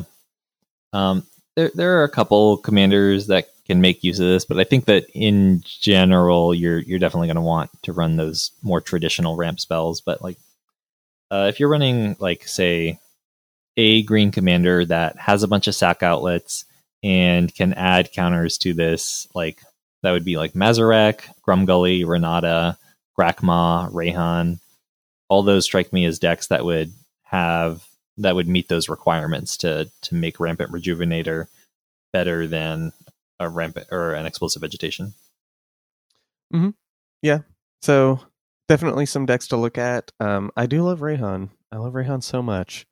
And I'll never make Grumgully, but I will like nod from a distance and like as we pass like on the train or something like that, you know, like good job, bud. You're really killing it. So yeah, I like this card in general. Do you want me to read this one, or do you want to read this next card? I can read this one. It is Silk Guard. X and a green for an instant. Put a +1/+1 counter on each of up to X target creatures you control. Auras, equipment, and modified creatures you control gain hexproof until end of turn. So what are your thoughts on this card? I think that This is a very weird, like, snakeskin veil. I like that it like hits it like if you're doing the thing, if you're like modifying your creatures. Well, I guess it does that for you, right? Because it counts itself when you put the counters on them. Yeah. Yeah, because it does that first. It goes in order. Duh. Yeah, I don't know. This protects your board, and that's cool. It's a pretty easy way to get counters on your guys. Yeah, I don't know. I don't hate this. This is fine. This is, again, it's like not crazy powerful. It's just putting some counters on you guys and like maybe kind of acting like a counter spell, but doesn't protect you from a wrath. So Yeah, I'm not a huge fan. I just like think that the effect is worth less mana than this. Yeah, I got you. Like a 1/1 counter, you can get that relatively cheaply in other ways, like attached to a big body with like the green Gear Hulk, Verdurous Gear Hulk, or the other creature from Ether Revolt. I think there's just ways to cheaply get counters on your guys without a lot of trouble. And like giving one guy hexproof is, well, first off, you're not going to need to give a lot of things hexproof. That's almost never going to come up. And giving one guy hexproof is worth like 1 mana or less, I would say, on an instant. So yeah, it does 2 things, but it doesn't do either of them very efficiently. And those generally aren't cards I'm excited about. I have enjoyed Snakeskin Veil more than I thought I would. That card has like overperformed for me. Until recently, our meta had a lot of spot removal. It's kind of lessening on spot removal. I don't know why. That's just like maybe it's the tides kind of thing. You know, our playgroup changing their mind about things or whatever. Maybe I snakeskin veiled them too many times. But if your playgroup has a lot of like targeted removal or like things that deal like some damage to multiple creatures or whatever, like to target creatures, then this is probably fine. But again, it's like if you're not worried about that, you should just run like a heroic intervention, like just run something else. Which gets us to our last card. Do you mind if I read off this last card? Go for it. So this is Tanuki Transplanter. This is an artifact creature equipment dog for 4 mana, 3 and a green. It's a 2/2, and it says whenever Tanuki Transplanter or equipped creature attacks, add an amount of green equal to its power. Until end of turn, you don't lose this mana as steps and phases end, and it has reconfigure of 3. So it's kind of like explosive veggies, because if you just cast it and attack with it, you get 2 mana for 4. But like you could do better. You can do way better. The reconfigure I think is really reasonable, and there's some decks where this just like really goes off. So you had some in mind that I think are really cool. Do you want to talk about them? Sure. So I was thinking like Halana and Elena, the one that puts them both on the same card rather than the partners, or Xenagos. Both of those commanders make it so that Tanuki Transplanter is mana neutral. Like it would increase its power by 2, so it pays for it and give him haste. So you pay 4 and then attack with it immediately for 4 and get all your mana back. So I think in those lists specifically, it's pretty good. In other places, I don't know. Like I feel like all these reconfigure costs are just way too steep for me to ever want to do them unless I'm like really have like, you know, in top deck mode, I have nothing else to do with my mana. So I tend to evaluate these reconfigure guys as just like, what is the base mode? Yeah. I think the base mode of this is good. I think the reconfigure is good. I just like this card. I think there are going to be decks that really want this. I'm thinking even like Omnath 1.0 just gets huge, you know, and then makes a ton of green. Like you're going to have the mana to reconfigure this. And then if Omnath does die, you still are going to have your Tanuki Transplanter around. So, yeah, I really like this card, which gets us to the end. This is it. We did it. We looked at all the cards. How do you feel, I guess, about these decks before we get into like specifics about them? Like, what's your overall take on these? I think that both of these seem low power. And I guess that's not too far out of alignment with what we saw in the Crimson Vow precons, for example. Like, Millicent is not incredibly powerful in my Millicent deck. I find I actually don't cast her that often. And she's not incredibly impactful when she's on the board. So the commanders not being incredibly powerful is not that far out of line with what we've seen in the past. Maybe this is just me and my biases, but the red-green deck, I'm so not excited by pretty much any of the cards in this list. How do you feel about these decks? I agree. I think they're underpowered. I think that the vehicles was kind of doomed for failure, like unless they printed some stuff that was like really juiced. Just there wasn't enough already existing in vehicles, especially in blue-white, to like support this kind of strategy. So that, I mean, I'll give them a pass there. Like, they played it safe. They, did make Shorikai, which I do like, and like I said, I like Katsumasa, even though like it is basically worse Sidri, but like that appeals to me, like where I can actually play a game with my friends without them hating me at the end of it. And there's some cool cards in that deck, so like I really do like the Drum Bellower. I think Organic Extinction is fine, and Swift Reconfiguration really like seems like people are jiving with it, and same with like the Cyberdrive Awakener. Like I think that deck has cool cards in it. The red-green deck, like these things have existed in red-green for a while, and I think they're trying to find a new angle at it. I really like Kaima. I do think that playing with your auras in this way is like fun and cool space. And Chishiro is just kind of like a commander that exists now. Like, now you can do this if you want. There's Chishiro right there. But again, like that doesn't necessarily... There's a lot of ways to rain it sideways in Commander. If this appeals to someone who wants to do that, then like great. I'm really glad that you found a new shell to try out and put some of your favorite cards in. But this is just not something that appeals to me. And in general, I don't think it opens up very new space. But I think I'm trying to come around to like doing something differently, like I'm not sure. I'm going to have to think about that concept more before I fully express it in a podcast like this. But this is something, because we're going to have some episodes talking about design and stuff in the coming weeks. So I'll have a chance to bring it up to get my thoughts a little bit better on it. But yeah, I basically agree with you. I think that there's just a lot of very fair things. Like, even as much as I like Collision of Realms, 7 mana, that's not like a powerhouse. And like, I do like the 2 reconfigure creatures in the red-green deck. I think like the Battle Armor, the Komainu Battle Armor, and the Tanuki. They're both dogs. I just realized they're both dogs. That's funny. Those are both good. They're both great cards. They come down early and do their thing. But yeah, it's just kind of weird that they didn't like really push either of the decks very hard at all.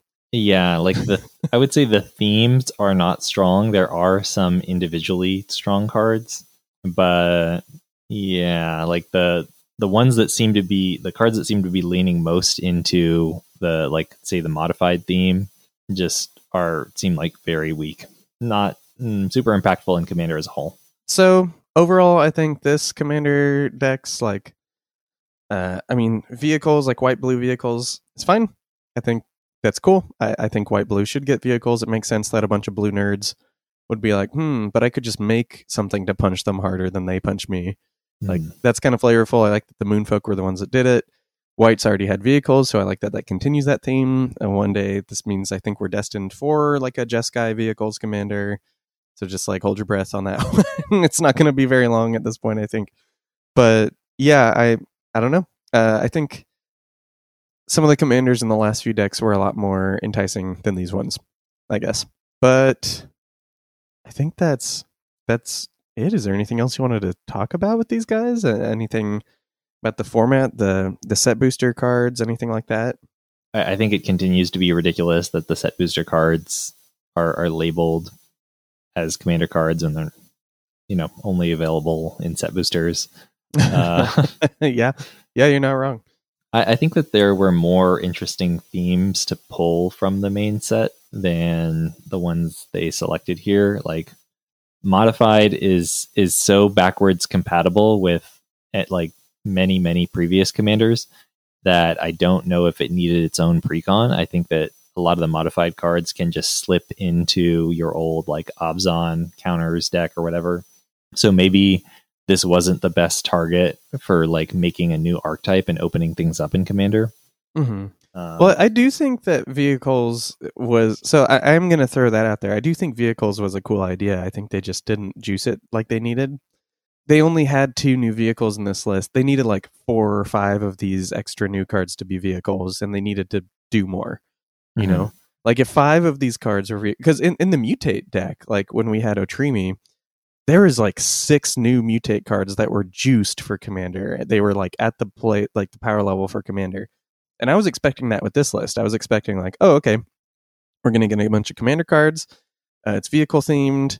I hope we get some cool new vehicles. And we just didn't. Like they just didn't put them in. And I think that's where the deck fails. Like I think both the commanders, like we said, they're going to be better over time because like as time progresses and we get new vehicles, those vehicles will be fun and powerful and do cool things. But like, we just don't have those vehicles. So if they had just given them to us, then it would have been fine, but they didn't give them to us. So I think that deck fails on that axis. And then the red-green one was just them playing it too safe, you know? It really hurts that like the Myojin this time around can't be played very easily as commanders too because of that, you know? Like I think that like having 8 mana commanders in monocolors, you can juice the power level. And that's like one of the things that I think after seeing these lists frustrates me the most is like, there's no reason to make them not work as commanders. Like, yeah, okay, cool. They're cool. Basically spell creatures at this point. You can cast them, kind of forget about them until you need them, and then do the thing with the black one or do the thing with the blue one or whatever it is. But what's the harm in having an 8 mana creature that does something really big? Like, a lot of games end by turn 8 to 12 anyway nowadays. so like, what? Like, what are they worried about? Like, what format are they playing that I'm not? And why are they worried about the game ending in that way, but like not with like Craterhoof or like other combat oriented things, you know? Like, it's really strange to me. But that's kind of how I feel. Like, I kind of agree with you. Like, in theory, it's like the list. I think the list was a good idea and the execution has been terrible. I think the Commander set booster cards is a great idea, and like I just wish we could get those cards some other way, you know? Yeah. This might be it from my thoughts on this podcast about about all these cards. So any last thoughts, anything else you want to throw out there? I'll just say that I would have been a lot more excited about like a channel deck if they had done that, perhaps with the oh yeah, that would have been cool with one of the precon slots. I just think that like channel is really interesting. It has a lot of knobs because they're creatures that act as spells, and you can combine that with creature recursion really easily. Like activated ability copying. There's just a lot of neat space there, and or like things that limit the amount of spells you can cast, like to have an arcane laboratory but still be able to affect things using your channel stuff would be kind of, I don't know. I find channel really fascinating. There's ways you can build a commander that encourages channel that would be backwards compatible with like cycling. I think that that would have been a more interesting way to use one of these commander deck slots. And I think with that, if you had any thoughts, if you have any opinions, if you think we did a card dirty, if you have some cool tech that you'd want us or people to know about, we'll give you a shout out for letting us know. Like we want to know what the format looks like. We want to help you guys make some cool decks. We want to help shout out when there is a really cool idea. And there's just a lot of stuff. So we do our best to like think through everything, but it's a lot harder these days when there's like 20 something commanders on top of commander cards. So I have no doubt that we missed something or some interaction, but I think this wraps up our Kamigawa Neon Dynasty set review for Commander and the main set. So yeah, get playing and let us know what you think about the set. All right, with that, I'm going to give a brief thank you to our Patreon patrons. They are Gustav, Ryan, Addison, Rick, Raphael, Kyle, Laser, Charlotte, the Whiteclays, Hannah, Andy, James, Logan, Roger, Evan, Bryce, Dylan, Benjamin, Jamie, Matthew, Kyle, Brandon, Kevin, Jeremy, Russell, Dylan, John, Micah, Troy, Roxanne, Charles, Daniel, Andrew, Jason, Paul, Johan, Jonathan, Christian, Jim, Emmanuel, Andrea, Vasilios, Logan, Frugal Brutal, Carl, Oscar, Gremlin, and Danny. Thank you all for supporting the show. If you're not currently a Patreon patron but would like to become one, please check us out at patreon.com/commandertheory. Thanks for listening. Hello, theorists. It is me at the end of the episode, so I just wanted to do a little update because, why not? I mean, it was a long episode. Why not just talk a little bit more? I kind of talked a lot at the end. Sorry about that. The first thing is we're going to have deck lists up with this episode like normal, and me and Nick, I think me and Nick, I at least have a list that's going to be in the Legendary Creature set review, and that is a little bit different than most of them. Basically, they have listeners submit reviews, and I really enjoy it because it gives me a glimpse into like what other people are thinking, and sometimes people really like a commander that I absolutely hate. I did Shorikai, so if you like this one, try that too. Other than that, we're going to get back into regular programming, but we're going to try something different for the next set review, and we kind of want your feedback on how that's going to look. So if you're listening to this, if you're still there, please contact us somehow, whether it's through Discord, Twitter, email, any of the links to our socials that will be in the show notes. We're probably going to record it all very much like this. Would you prefer we keep doing like one big episode to keep the feed pretty clear and you can just come to the episode when you want and it'll be 4 hours long and that's whatever?